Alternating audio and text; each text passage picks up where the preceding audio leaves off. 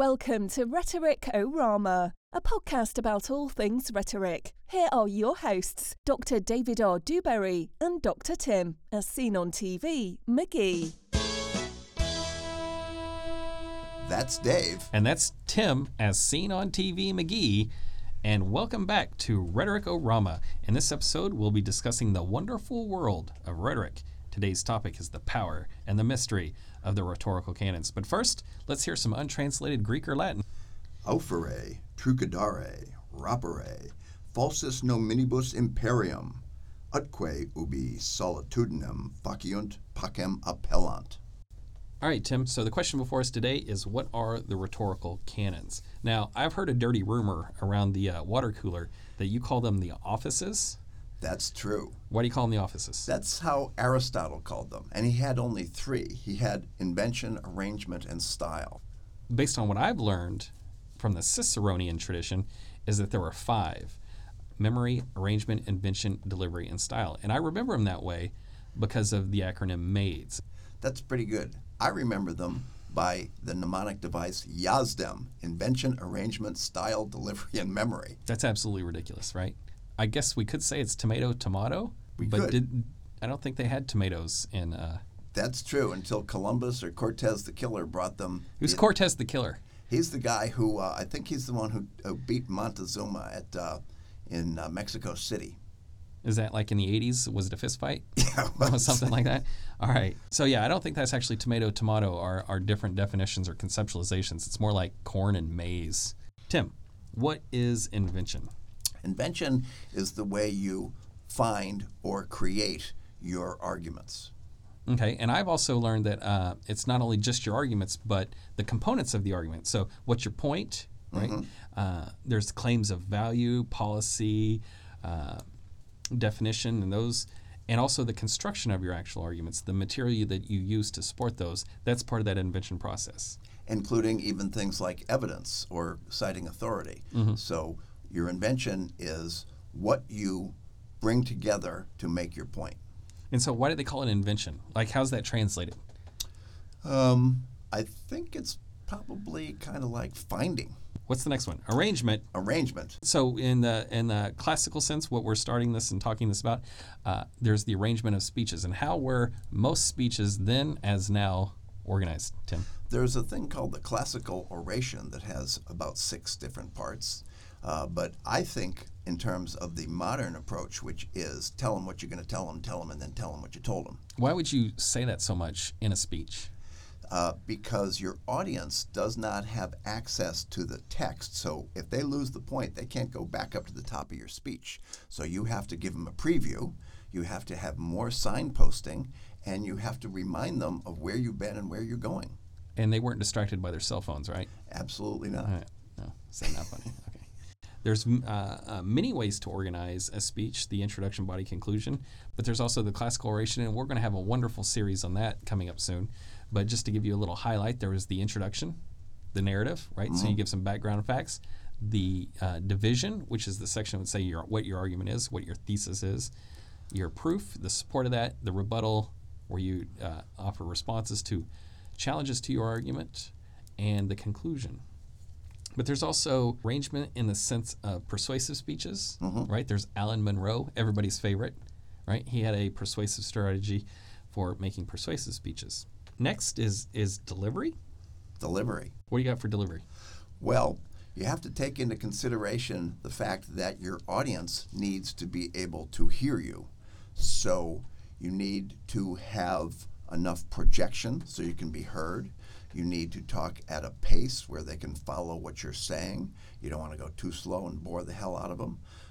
You probably need to use your body, use hand gestures and things like eye contact. Those would all be parts of delivery. Mm-hmm. You know, I read a book on the delivery styles of presidents. It's a real page turner. That book's not flying off the shelf at Barnes & Noble. But it talked about Abe Lincoln, and it turns out that Abe Lincoln's speaking voice, what would you think it would be? I think it would be very deep. It's actually high and shrill. Wow. And so it made sense because they had no microphones back then. So his loud, kind of high-pitched voice actually made his voice carry further in the audience so people could hear him. How about that? That is fascinating. Yeah, there's delivery. I ask my students this question, Tim, and I'm curious what you think. Can a strong delivery compensate for weak content in a speech? I don't know if it can fully compensate for it, but it can certainly, they say you can't put lipstick on a pig. Well, it turns out if you did. You know, I'm from Arkansas, and you can. It just takes 3 strong men. So not 100%, but it could. Now, let me ask the opposite. Can a weak delivery destroy or impair, to some degree, strong content? Absolutely, because a really weak delivery could cause the audience to not hear what was being said or to not believe what was being said because some things about the deliverer made the audience suspect that this was not true or these were not authentic statements. Giveaways, right? Like poker. So what is style, Tim?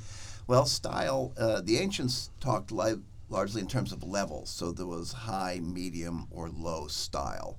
Sometimes they use the terms Asiatic, Attic, and Rhodian. So the idea I had some of those in my house once. I got some traps and got rid of them. You got an exterminator. Yeah. So the idea is, given the occasion, you would use sort of grandiose phrases and a sophisticated vocabulary, or you would get kind of down home and funky and just be talking straight to the people like you were one of them. I was pulled over as a high school student by a police officer, and I got pulled over, and the officer said, "Do you know why I pulled you over?" And he said, and I remember to this day, he goes, "You failed to obey that traffic control device." And I thought, what is a traffic control device? And it's a stop sign, right? And so that kind of high style, that at least I thought it was high style at the time, seemed a little grandiose to kind of reinforce his authority or something like that. Sounds like a clever ploy on his part. But anyway, so style, high, low, medium. I've also heard style. We talk about those in terms of the rhetorical devices, right? Tropes, figures. Right. We have our segment, the bonus content. Sometimes we offer those rhetorical devices. And those can be organized according to logos, ethos, pathos, logical appeals, emotional appeals, ethical appeals. So there's various ways to organize style. There are many ways. Many ways to do it. All right. So we've talked about invention. We've talked about arrangement. We've talked about delivery. We've talked about style. What's up next? Memory. I knew you'd remember. So memory was very important to the ancients because they're still in a primarily oral culture. So they did not rely upon a written script, but they memorized their entire script. Now, ever since the invention of writing, memory is not so important to the speaker, but I think it's really important to the audience. So basically, memory now refers to making your content memorable. And as a famous lawyer once said, if the gloves does not fit, you must acquit. Do you think it's relevant today? It is relevant in that your audience needs to remember what you said at the beginning of the speech by the time you're into the middle and towards the end, and the audience needs to leave your speech remembering a few key things. And again, that's why we have that tell them what you're going to tell them, and then tell them what you told them. It's interesting because we're talking about rhetoric so far in a very classical sense where it's just speeches. But rhetoric can be almost anything, right? Absolutely. Movie posters, advertisements for tacos. Absolutely. Right? Fishing shows, bowling signs. Absolutely. Anything. So one of the things that contemporary scholars do is they look at public memory, right? So it kind of falls within this category of memory in the traditional sense. And one of the examples they talk about, this is from an article from Dickinson, Ott, and Aoki from 2005 in the Western Journal of Communication. The article is Memory and Myth at the Buffalo Bill Museum. Have you ever been? I have not. Have you? I have been there. I went there. It was all right.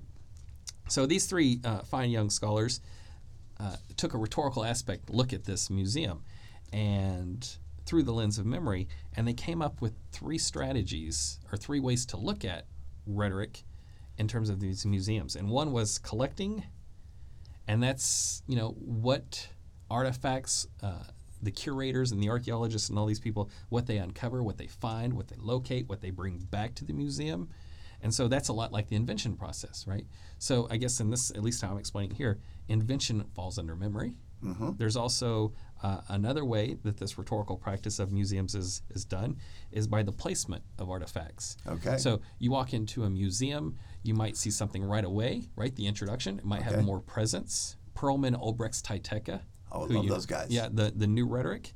and I'm sure we'll talk about that in a future episode, they talk about what's displayed most prominently is what sticks in the audience's mind. So what you see right as you walk into the museum is going to have more of an impact than what's at the end. So there's the example of exhibiting.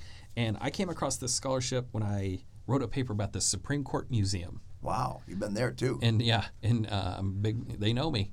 I went there about 10 years ago, and that was right when the Supreme Court locked the front doors, right? There's this huge building, and there's two big giant doors that you would walk through if you were going to go argue a case. You walk through a little foyer, and then you walk into this giant courtroom. But citing security reasons, they decided to lock those doors, and everybody had to enter through the side door.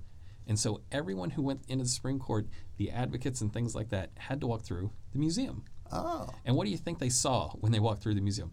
Let's say you're arguing for a client who is trying to, make some appeal and challenge the U.S. government. You walk into the museum, and what do you think the museum is telling you? You can't challenge the government. How great the government is, and how this great part of it is so strong and upheld. It's what's in the Constitution. So it can be a little intimidating, right? I'll bet. In terms of that. So when I went there about 10 years ago, there was some statues of the 1963 Warren Court, Earl Warren's court, and you know where they were? Where? Right next to the bathroom. Right? Not necessarily the most respectable arrangement. Sure, they had to put it somewhere. And at the same time when I went there, Sandra Day O'Connor, the first woman of the Supreme Court, they had her robe and the chair she sat in, it was on the back side of another display where it was not prominently displayed. Oh, that's dirty. That is bad, right? And so it's not very prominently placed. So we talked about collecting, we talked about exhibiting, and that's kind of an arrangement thing, right? It is. So now I'm talking about putting arrangement under memory, at least in how we're presenting this right here. The last category is through representation. And so what that means is that memory is affected by the rotation of displays. You go to the same museum, they may change displays. Hopefully they've moved Sandra Day O'Connor's display. And they can do that at certain times to reflect certain things. So for example, if there's a museum about the 4th of July, they might focus on, or I should say the Liberty Bell, they might focus on the 4th of July right around that time and so forth like that. What I'm trying to say here is that could be style, right? How it's presented, or delivery. Wow, yeah. Right? So even though memory might be something of how to remember speeches, it can be so much more, I guess, is the take home point there. You got memory spread throughout the discourse. It's like a peanut butter sandwich with so much peanut butter, it's just delicious, right? All right, so did we hit them all? I think we did. We hit them all. What's your take home point, Tim? My take-home point. My take-home point is that while Cicero arranges them so memory comes fourth and delivery comes fifth, that's because he needed to memorize his content before he delivered it. I arrange them with delivery coming fourth and memory becoming fifth, because in my mind, memory is really about the memorability for the audience.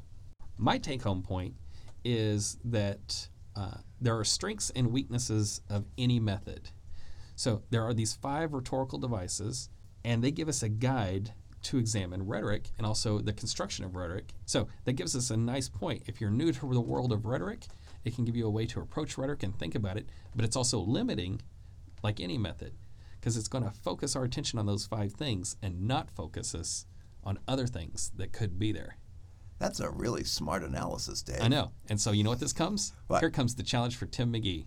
All right. If you were to add a 6th office, notice I'm using your language because I'm putting you on the spot, what would you add? I would add visibility. What is visibility? Because most ancient orators were seen by the audience. And then we had a period where there's a lot of orators were only heard by the audience. But increasingly, audiences are also seeing the orator they hear. So I think we need to get into full-body gestures. Full-body gestures like kicking the podium? Absolutely. I love it. Pounding the podium. You know, I would say the limiting point for the rhetorical candidates is it focus solely on the actual speech and not about the speaker who's involved. And if you remember from our first episode, my definition of rhetoric was an asymmetrical communicative encounter with the other, which highlights the individuals involved in this process. And I think you kind of see the same thing. Indeed. Wow, Indeed. That's beautiful. Now, I've got a challenge for you. Uh-oh. If it were to remove one of the 5 from the list of maids, which one would you throw away? I would say the one I would get rid of is none. I'm dodging the question. All right. I'm dodging the question because they are And important. you know what? There is probably a rhetorical device with a Greek or Latin name for that action. I just don't happen to know what it is. Actually, I do know what it is. What's it called? It's called Don't Answer the Question. Right. Now it's time for the bonus content. Will it be a fallacy, a historical anecdote, or rhetorical device?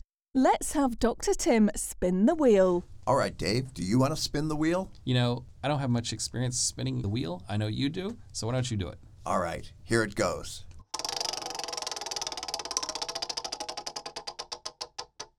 Oh, goody. A rhetorical device. Yay! All right, Tim, so the British woman we hired to give our voiceover says it's a rhetorical device. What do you got for us today? Today, it's correctio, the amending of a term or phrase just employed, redefinition. So, how about this for an example? I went outside today and my neighbor was mowing their lawn, their trash heap, while I was trying to go to work. That's a good one. I like it. Do you have one? Well, actually, Cicero had one where he is talking to someone that he is has a case against, and he says that he saw him out with his wife. I mean, your sister. Yeah, that's cold. That's cold. Now we know why he was probably murdered. Yeah. Right? Do we have any other examples of correctio? Well, we do. It turns out in episode 1, I had mentioned that Petrus Ramus was pre-Renaissance, when in fact he was at the heart of the Renaissance, living from 1515 to 1572. In checking out his dates, I was glad to learn that the man who tried to reduce rhetoric to mere elocution came to a bad end, as he was one of the people killed in the St. Bartholomew's Day massacre. I also have a correctio. I said that Cicero said you should not enumerate your points in case you forget them, but what he really said was have enough points to make your argument, but don't have so many that you forget them. So he suggested that, I would say.